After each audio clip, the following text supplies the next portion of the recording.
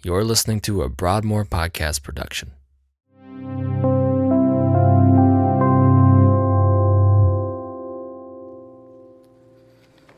All right, let me try this. You ready? Good morning, church. How are we? Good. Awesome. Amen. If you will, get your Bibles and let's turn to Psalm chapter 46 together. We're also going to take a look at 2 Kings chapter 19, and so we'll be there first. So if you want to go to Psalms 46, put that ribbon in your Bible there, and then head to 2 Kings 19. That's where we're going to start this morning. For those that may need an introduction, my name is Josh Kinsley.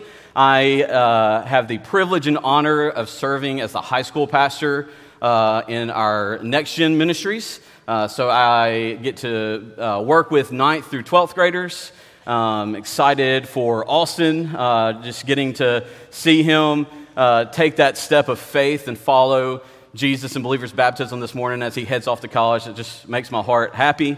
And I'm just thankful for the grace and the gift that God has placed on my life, the calling that he has placed on my life to be here in this season of time and to work with our awesome high school students. So I just praise God for that. Before we get to our text this morning, it has been a great summer in our different ministries here at Broadmoor. And I would just like to take a second and highlight some of the things that have happened in our Next Gen community outreach or sports ministries and our missions ministries. All right, so let's start with Next Gen. In early June, we had what we would call Wow Week, which is our vacation Bible school. We had close to 1,500 kids attend Wow Week in the morning of that week. And then at night, for our Monday, Tuesday, and Wednesday night of that week, we had 130 participants in our Grace and our Grace Ministry Wow Week, participants and volunteers for that night. Our kids raised over $18,000 for missions. And yeah, absolutely. So far, we've had one baptism come out of that week, and the most important number, 23 professions of faith during Wow Week. During our, yes, let's give God a hand. During our collective Next Gen camps over the summer, this would be our high school retreats, our middle school camp, our kids camp, our preschool day trips. We had 283 participants in those. Through those camps, 10 people professed faith in Jesus, 10 kids, and then 4 following in believer's baptism so far. Then this week, we had 6 weeks of what we call sports camps. These are day camps that kids would come to during the day, go home at night. We had 302 kids participate in those camps, and 47 of those had no church affiliation. And so what a great opportunity for us to be able to minister to the people of Madison County. And Roland wanted to make sure we knew that many faith conversations have been had with those kids and with those parents. And then for our mission opportunities this summer, just this summer, we've sent people on 8 short-term mission trips. We've been to Brazil, Guatemala, Puerto Rico, Quebec, Kenya, Victoria, British Columbia, England, and coming up, Tanzania. And this church is sending 56 people to carry the gospel to the nations. Church family, can we praise God for what he is doing through this faith family?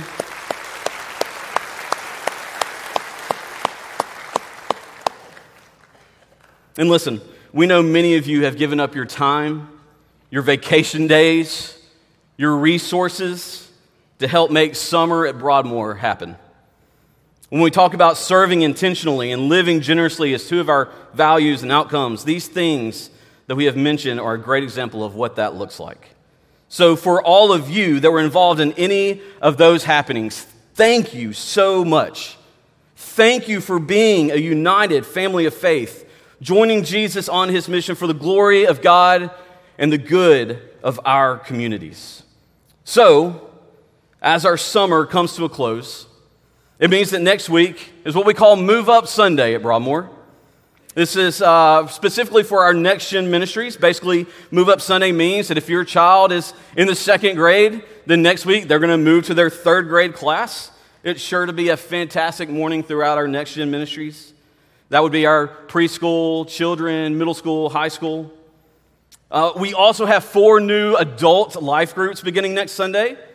These groups will meet at 10:45 each Sunday morning, and we are excited that God continues to trust us with the discipleship and the people in our community to the point where we are having to create new groups for those people. We also begin a new 4-week sermon series next week titled Home, or the Home Series. This is a series in that we answer the questions of what, why, how, and when as it pertains to whom we are as a local congregation. We can't wait to dive into the vision that God has ordained for us. And then finally, one more thing. On August 9th, it's a Wednesday, it begins our Wednesday activities again. This includes equipping groups, small groups, and our Next Gen programming. So that's a lot of information that I want to make sure you know as we go into the fall and as school starts back. And if you want to know more about any of our weekly discipleship opportunities, you can find all the answers to your questions by going to broadmoor.org/connect, or you can scan that QR code in the seat in front of you. Church, can we just take a moment to praise God for what He has done this summer and ask Him to guide us throughout the fall? Will you pray with me? God, we praise You. We give You all the glory and honor in what You are doing through this church. I pray that we never take for granted how You are moving and calling us to action. I pray that we never have the heart and attitude of, look what we did. God, but it is always a posture of, look what God did. Father, as we kick off the fall semester, I pray that You would guide us to love people well, and that we would share the gospel with our words and actions wherever You take us. God, it's for Your glory that we ask these things. And we thank You for the things that You have done through us so far. Amen. Amen. All right, church, let's dive into our text this morning. So if you hadn't gotten there yet, 2 Kings chapter 19 is where we're going to start off. Getting to preach through Psalm 46. This is my favorite psalm. I actually got to pretty much walked into preaching this morning. So a few months ago, I walked into Neil Marsh's office and I said, hey, do we know who's preaching the last 2 weeks yet? And he's like, no, you offering? I said, no, I am not.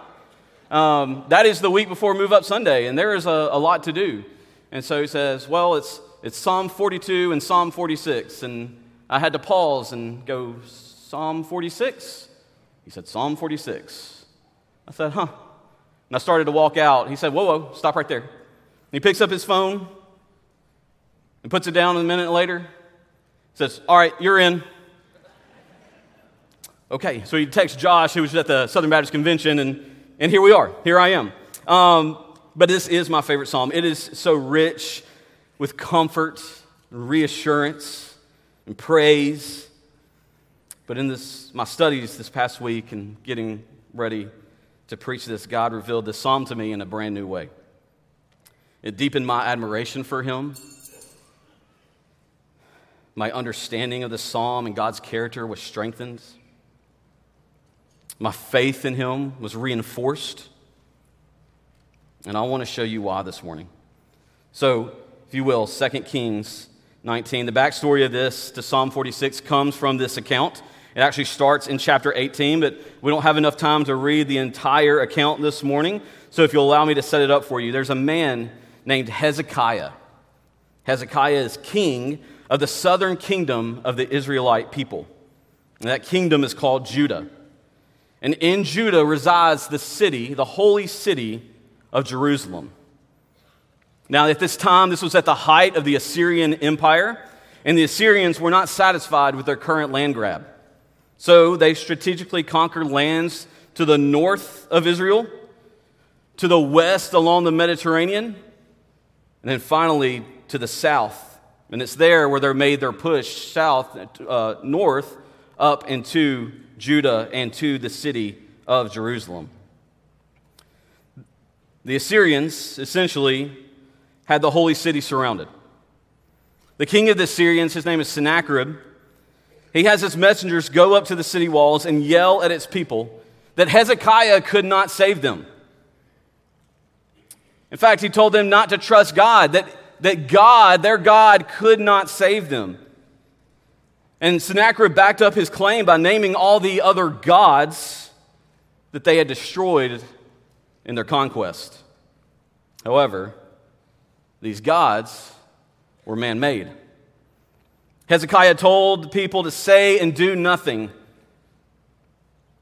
The text doesn't give us any indication that he prepared his army to defend the city. As you can imagine, the people may have started losing faith in their king. They may have even started to lose faith in their God. But instead of preparing for a battle, Hezekiah goes to the temple to pray. And it's his prayer that I want us to look at. 2 Kings chapter 19, look at verse 14 and following. It says, Hezekiah received the letter from the hand of the messengers and read it. This is a letter that came from Sennacherib. And Hezekiah went up to the house of the Lord and spread it before the Lord. And Hezekiah prayed before the Lord and said, O Lord, the God of Israel, enthroned above the cherubim, you are the God, you alone. Of all the kingdoms of the earth, you have made heaven and earth. Incline your ear, O Lord, and hear. Open your eyes, O Lord, and see, and hear the words of Sennacherib, which he has sent to mock the living God. Truly, O Lord, the kings of Assyria have laid waste to the nations and their lands, and have cast their gods into the fire. For they were not gods, but the work of men's hands, wood and stone. Therefore they were destroyed. So now, O Lord our God, save us, please, from his hand, that all the kingdoms of the earth may know that you, O Lord, are God alone. Hezekiah knows that there is nothing he can do to ward off the Assyrian Empire. So he relies on the only one who can. Now look at verses 32 through 36 in that same chapter. This is God's response through the prophet Isaiah. He says, Therefore, thus says the Lord concerning the king of Assyria, he shall not come into the city, or shoot an arrow there, or come before it with a shield, or cast up a siege mound against it. By the way that he came, by the same he shall return. And he shall not come into this city, declares the Lord. For I will defend this city to save it, for my own sake and for the sake of my servant David. Now, the reason he says, for the sake of my servant David, if you know about your Old Testament history, David's long passed away, right? So why save this for his servant David? We have to remember the prophecy that has been told through the prophet Isaiah that a Messiah would come through the lineage of King David. And so for God to protect the holy city of Jerusalem, he is protecting his prophecy. He's making a way, even now, for Jesus to come. And here's what happens. Here's what God does. Verse 35, And that night the angel of the Lord went out and struck down 185,000 in the camp of the Assyrians. And when people arose early in the morning, behold, these were all dead bodies. Then Sennacherib, king of Assyria, departed and went home and lived at Nineveh. 185,000. After all hope seemed lost, God does what only God can do. He is the one that brought peace to his people. He is the one that brings salvation to his people. He is the one who comforts them during their trials. And so from the result of this failed Assyrian conquest comes Psalm 46. So church, if you go ahead and turn back over to Psalm 46 that Derek read for us earlier, I want us to walk through this together.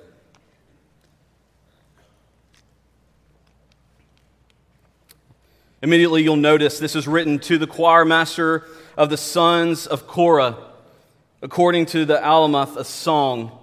And so when we see this, yes, it gives us an insight into who wrote this psalm, but it also gives us an insight to how this psalm is supposed to be said or sung, right? So the sons of Korah, they were musical geniuses in the city of Jerusalem, and they had their own style of music. And so if somebody was to sing this song in the nation of Israel, they would know the tempo, the beat, and how it was supposed to be sung. And you see that according to Alamoth, right there, Alamoth was basically a female choir that should back up this psalm. So as we see that, we're not going to sing this psalm this morning, but we are going to read it. Verse 1, God is our refuge and strength, a very present help in trouble. Let's just stop right there. The very first line of this song is a testimony to the Lord's protection. He is our refuge, our safe place.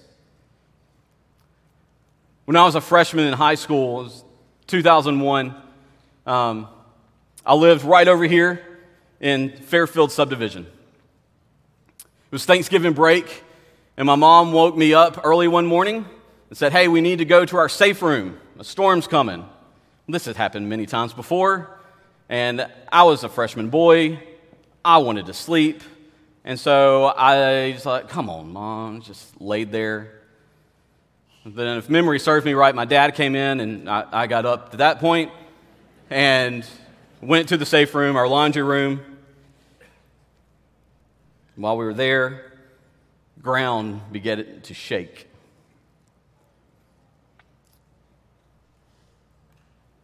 After it got done shaking, my dad walked outside, talked to some neighbors. We realized that a tornado had come through our neighborhood. Our house had minimal damage, but part of our neighborhood caught the brunt of it. And some of you remember this. Some of you were there. So as we walked down to try to help, I realized that where houses once stood were just piles of rubble. So my dad and I, we started to try to help out wherever we could. Emergency personnel had arrived just before we had gotten there. And after being there for, probably 10 to 15 minutes, not long, emergency personnel over their trucks, they start telling everybody, it's like, go find shelter, there's another storm coming. In that moment, my dad grabs my hand and says, come on, we've got to go. And we start walking really fast and running sometimes to make it to our physical refuge, which was our home. My dad was leading me there. He was going to be our refuge from the storm. But with God, He is our refuge from all of life's circumstances. In the valleys and in the mountaintops, God is our refuge. And because He is our refuge, He is also our strength. Because a refuge is as only good as it is strong. And the great thing is that for us that believe in Jesus Christ, our refuge is not somewhere we have to run to. It's always right there with us. Verses 2 through 3. It says, therefore we will not fear, though the earth gives way, though the mountains be moved into the heart of the sea, though its waters roar and foam, though the mountains tremble at its swelling. The imagery here would be the worst things that could happen around the landmass of Jerusalem. The literal would be earthquakes, landslides, rough waters, and storms. The people have probably seen many perish from these catastrophes. The figurative we often feel in our lives. We often feel our lives resemble terrible catastrophes. It's as if the entire world is crashing in on us, whether it's a natural disaster, an unwanted result of an election, or a devastating diagnosis. because we are human, we will be afraid. But there is a refuge to find hope. There is strength to make it through another day. And that is our God. He is strong enough to handle our fears. He is strong enough to handle our doubts. And He is strong enough to handle our tragedies. Verse 4 through 7. We now see the psalm's going to turn to more of a kind of calm in the midst of the troubles. It says, there is a river whose streams make glad the city of God, the holy habitation of the Most High. God is in the midst of her, and she shall not be moved. God will help her when morning dawns. The nations rage, the kingdoms totter. He utters His voice, and the earth melts. The Lord of hosts is with us. The God of Jacob is our fortress. So going back to verse 4, the imagery of this is God's blessing being a constant stream, right? This kind of goes against verse 3 with rough waters that roar and foam. Now there's a river whose streams make glad the city of God. It brings refreshment and joy to God's people. It is constant, even in the turmoil around her. And we see it's where God is, the holy habitation of the Most High. God is in the midst of her, and she shall not be moved. For the Israelite people, the city of Jerusalem, it was literally where God dwelt, inside the most holy place that was housed in the temple. Remember, in the temple, there was an inner room known as the most holy place, or the Holy of Holies. And this is where God would appear to the Jewish high priest once a year on the Day of Atonement. Literally where God dwelt for the Israelite people. Now, for those of us, again, who have given our lives to Jesus, today, because of the crucifixion, God is housed in us through the Holy Spirit. While the storms of trouble will come upon us, as we abide in God, we have comfort of knowing that the Lord of hosts is with us. When He speaks, I love this part in verse 6. The nations rage, the kingdoms totter. He utters His voice, and the earth melts. When He speaks, everything else fades away. We see that with Jesus in Mark 4, right? Jesus is on this boat with the disciples. He's asleep. All of a sudden the storm comes. And the disciples wake him up. It's like, do you even care that we're about to die? Jesus stands up, speaks, and the storm, the weather obeys. The God of Jacob is our fortress. Now, verse 7 is the chorus of this song. You'll see it again in verse 11. But why the term the God of Jacob? If you're like me, I read things, and I'm like, why do we use that? Because, there's God is the God of Abraham, of Isaac, of Jacob, of David, of Hezekiah. So why the God of Jacob? Well, if you remember, if you go back to Genesis 35, and I'm not going to ask you to turn there, but you can go look at it later, God renames Jacob to be called Israel. And through Jacob's 12 sons are the namesake of the 12 tribes that make up the nation of Israel. So that's why the term, the God of Jacob, is used here for their namesake. Look at verses 8 through 9. Come, behold the works of the Lord, how He has brought desolations on the earth. He makes war cease to the end of the earth.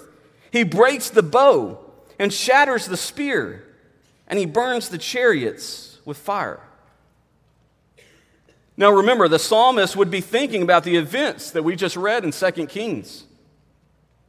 He says, look at what God has done. He has brought desolations to the earth.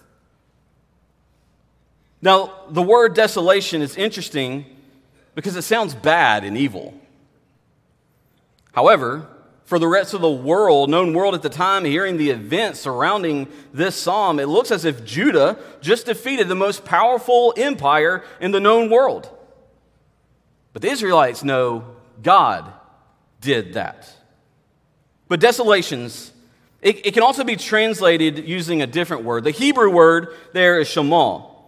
13 other times in the biblical text, it is translated as astonishment. In fact, even more times, it's translated as astonishment than desolations. And so if we just substituted that word astonishment there, the psalm would read, how he has brought astonishment on the earth. And he absolutely did. He made the Assyrian conquest cease. Surely, after 185,000 soldiers perished, there would not be enough manpower to carry all their supplies back to Nineveh. So it is likely that they were burned in front of the city to keep the Israelites from gaining their weapons and transportation. So if you can imagine this, big piles of smoke rising above the walls of Jerusalem.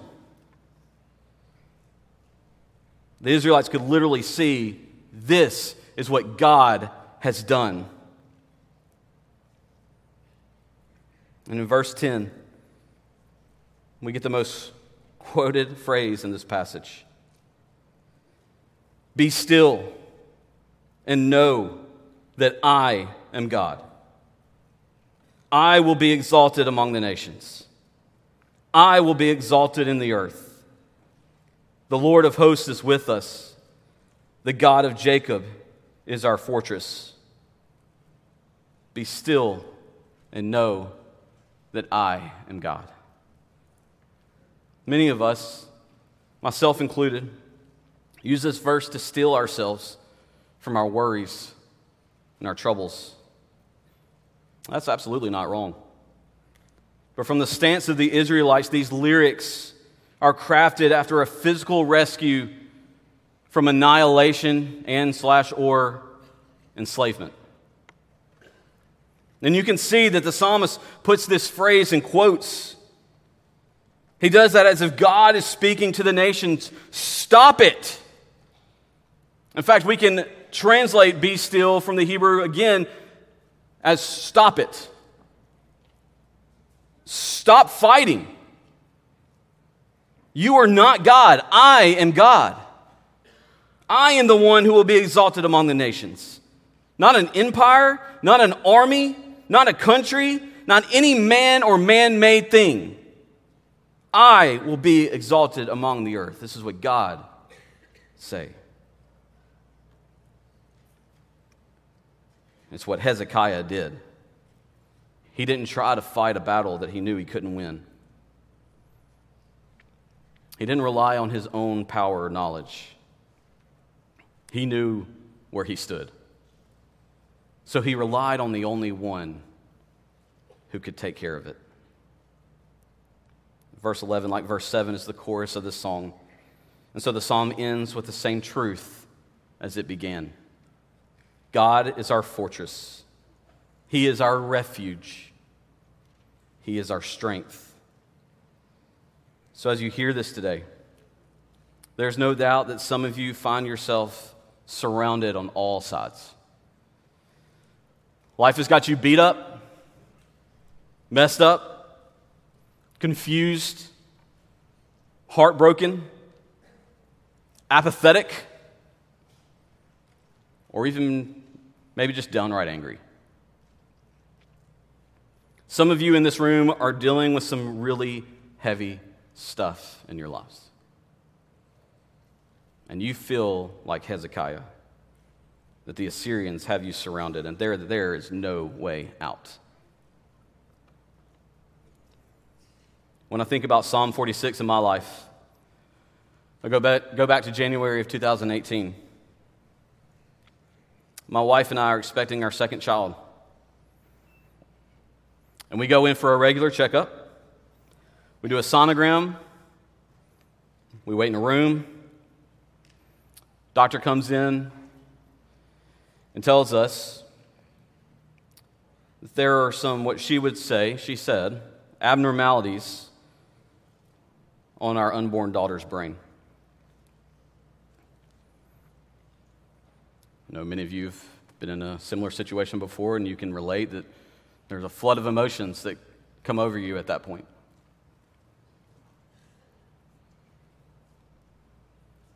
And as I try to listen to these things that the doctor's saying, it could be this, or this, or this,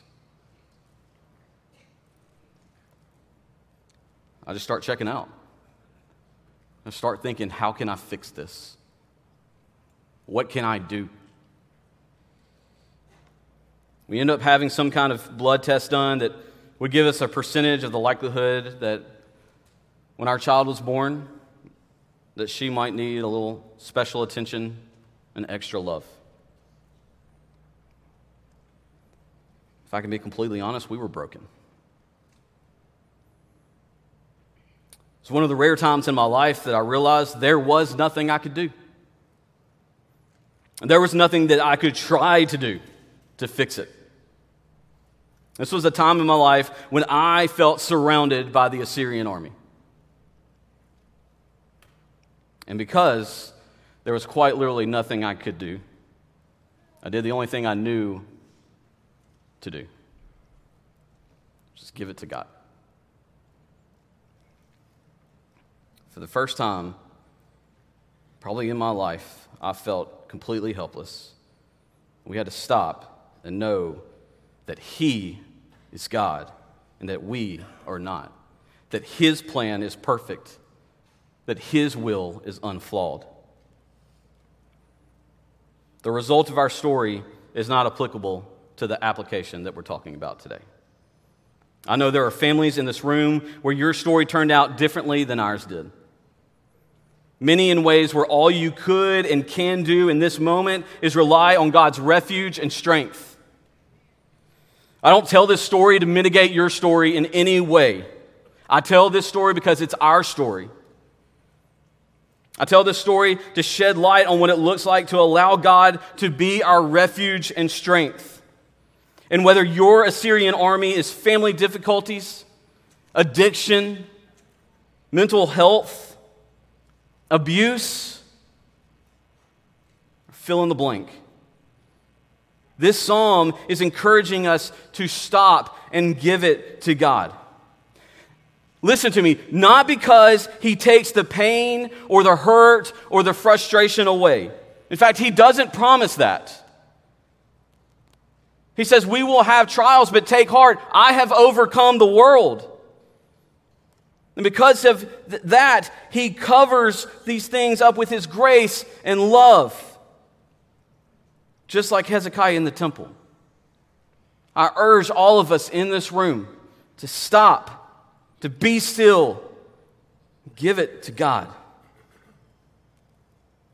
So today, we're going to do something really different.